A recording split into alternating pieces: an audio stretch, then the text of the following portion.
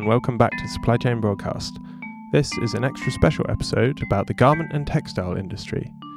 I'm joined by Charlie from the University of Amsterdam. Hello.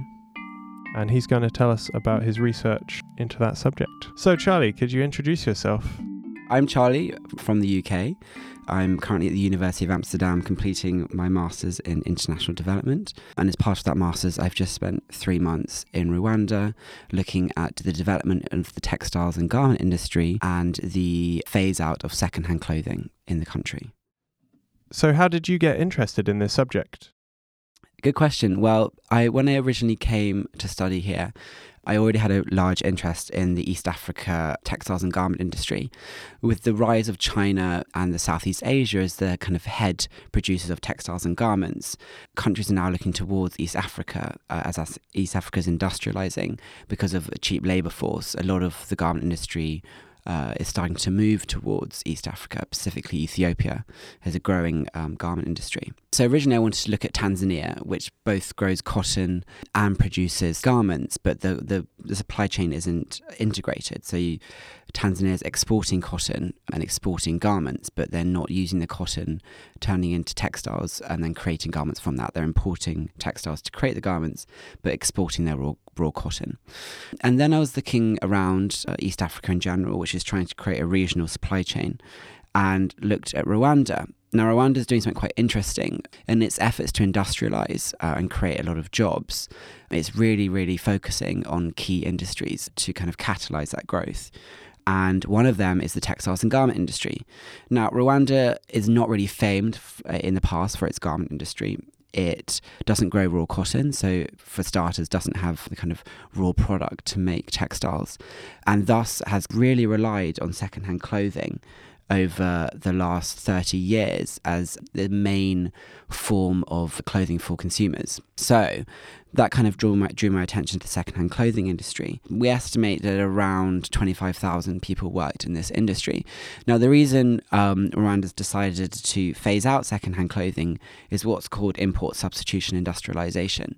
So because they have such a nascent textiles and garment industry with only 2 key players, 2 garment factories, they thought the best way to kind of catalyze growth is to stop the import of used clothing, which they just think is stunting the growth of their own garment industry. So what they've done basically is put these very high tariffs on used clothing and footwear into the country. So before, when one imported used clothing, the import tariffs would be about 20 cents per kilogram. It's now $2.50 per kilogram, which is about over 1,000% increase in the tariff, which makes it, when you scale up to large quantities of clothing, makes it very expensive and kind of unaffordable to import. Thus the idea being that all imports will be curbed, there will be no second-hand clothing in the country, and thus consumers will have to rely on other forms of clothing, which the government hopes to substitute with Rwandan-made products. Where is this supply of second-hand clothing mostly coming from? Really great question. So when we think about the UK, the Netherlands, other countries in Europe and the US, in the last 20 years, we've seen this explosion of fast fashion, which is mainly because of the kind of globalized production network of the garment industry now. It's very cheap to create clothing on a mass scale. This has made clothing very cheap, which means we're accumulating more of it. So we end up discarding a lot of clothing because we no longer wear it.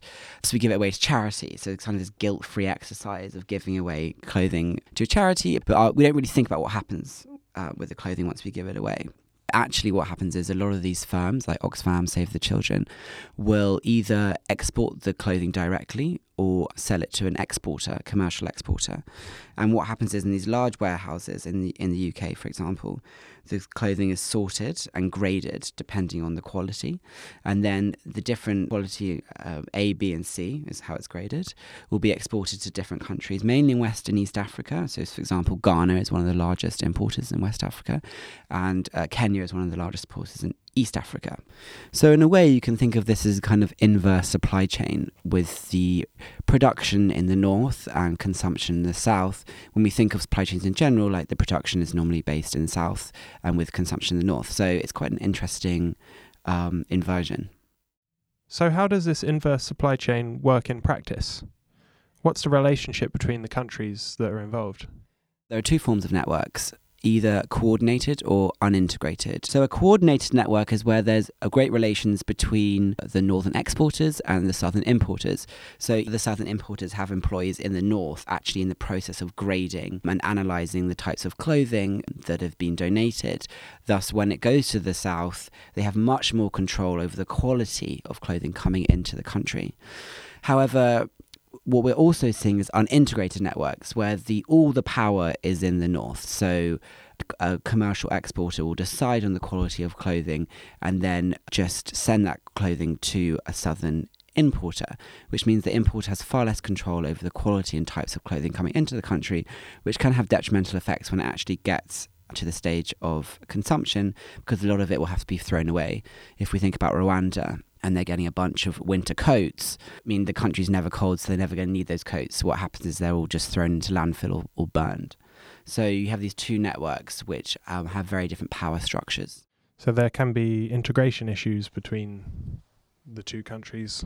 For sure, and Oxfam, for example, is very aware of this. So something Oxfam's trying to do is have much more control over the whole supply chain. So they will collect the clothing in the UK, they will sort it and grade it, and then they also have shops in, say, Senegal, where they sell it. So they're trying to make sure that there's not just this kind of dumping. We hear this word dumping a lot of secondhand clothing onto a developing country. There needs to be some coordination. And how does this work practically? How does the clothing actually get to Rwanda, and what happens when it's there in terms of the logistics?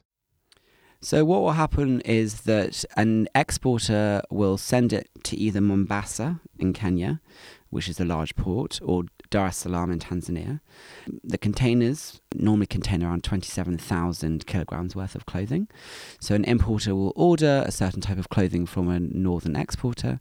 It then travels 6 days from either Mombasa or Dar es Salaam to Kigali, the capital of Rwanda, where it's held in the customs warehouse called Majerwa, which is the only real customs warehouse in Rwanda. It holds about 90-95% of all imported cargo. It is then declared, signed off with all the taxes, and then it will go to the importer's warehouse in Rwanda, mainly in Kigali. And then importers basically will receive the secondhand clothing, normally in 50 kilogram bales within the container. And there'll be different types of clothing, from children's wear to men's and women's wear to shoes. And then this is where you see the power structures within the supply chain manifest.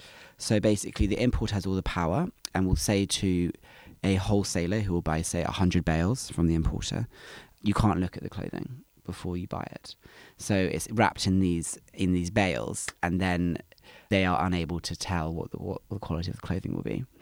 And then these wholesalers will take these bales to markets, open them up, and then traders will buy individual. Well, if traders have enough money, they're at the bottom of the supply chain. If they have enough money, they'll buy a whole bale from a wholesaler.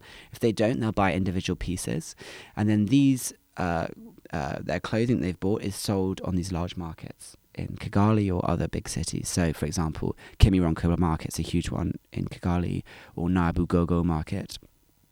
And then consumers will come and buy the clothing from the traders. But the traders really are at the bottom step of the supply chain. And it's very difficult for them to move up the supply chain due to kind of low profits from kind of selling individual items and having no control over the quality of clothing coming in.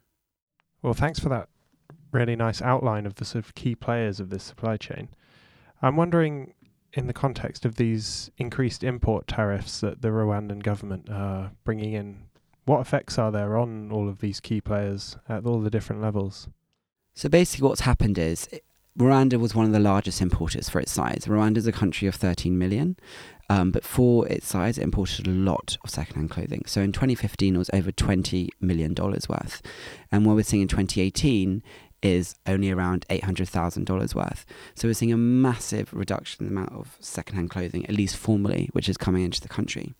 So basically what this has done is destroyed the industry. There are now no longer any large importers which import into Rwanda. There are still wholesalers and traders, but they've had to find different sourcing strategies. What will mainly happen is they will go to Uganda or Tanzania, and bring back a small selection of clothing from those countries where it's not banned, and will still sell on the market. But it's been much harder now to find the clothing.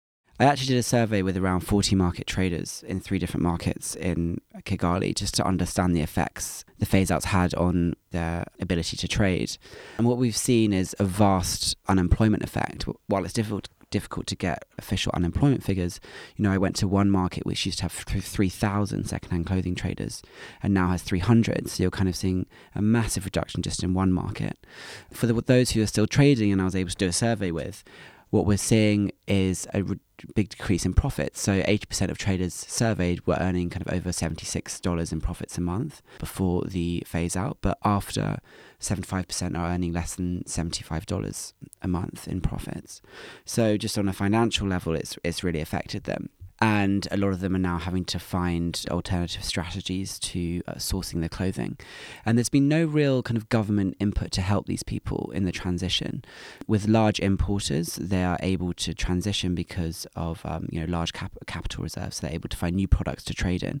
But for traders kind of at the bottom of the supply chain who do not have large capital reserves, it's been difficult to find, either retrain and find a new profession or start trading in different products. The government's response to this is, when Rwandan clothing production increases, they'll be able to trade in that. However, as a kind of a large lag in the production of Rwandan garments. So a lot of people are unemployed, and having spoken to a lot of traders, everyone knows someone who's in a phase of unemployment trying to find new ways to make a living. So it really has kind of reduced the industry to its bare minimum now. What we're seeing with large importers is that a lot of them are still trading, but what they're doing is importing the clothing into the country and then directly re-exporting it to the DRC, Uganda, Burundi, and thus not having to pay the large import taxes because it's being directly re-exported. And is this gap being filled by Rwandan-made clothing, or? That is the big question. This is what I went to test. Basically, no. Not at the current moment. If you think about how long it takes to grow an industry, 3 years is not long enough. Rwanda had just 2 large garment producers in the country, and in that time we've seen another 8 pop up, but they're still in the phase of construction and development. So what you're not seeing is mass production of clothing yet. And the other problem is it's very difficult to keep production costs down because it's a landlocked country 6 days away from a port. So it's very difficult to stay competitive. So what you are seeing a rise of is imported new clothing from China, which is cheaper than currently domestically produced clothing. So last year there was $18 million worth of new apparel imported into the country. Now that's not to say that is directly substituted or the quantity of second-hand clothing which was in the country before. There was about 29 million kilograms imported in 2015 of second-hand clothing. Now since the phase-out, that's drastically reduced almost to zero. But for new clothing, there's only been 4 million kilograms worth imported in 2018, which shows that actually there's still a large gap between what was being imported and supplied with second-hand clothing. So what do you think the future holds for the Rwandan garment industry? I think, as we've just seen, there's still this huge gap between what's been imported with new apparel and local production, which has not filled the gap of second-hand clothing. The government suggests if I came back in 5 to 10 years, there'd be a whole different picture and story. But I mean, the most important point here is right now, people are struggling as a result of this aggressive phase out. The government should be supporting traders who are losing out, secondhand clothing traders who are losing out as a result of these large increases. These people, in my eyes, are really the market experts. They know what consumers want. And as Rwanda is trying to increase mass production of garments, these people should be consulted and included in the production process to be able to produce clothing that matches the quality, uniqueness, and frankly cheapness of secondhand clothing. Until Rwandan garments can meet those 3 criteria, it's never going to be as attractive as secondhand clothing. Thank you, Charlie, for joining us on Supply Chain Broadcast. That was really interesting. Thank you so much for having me. I really appreciate your time.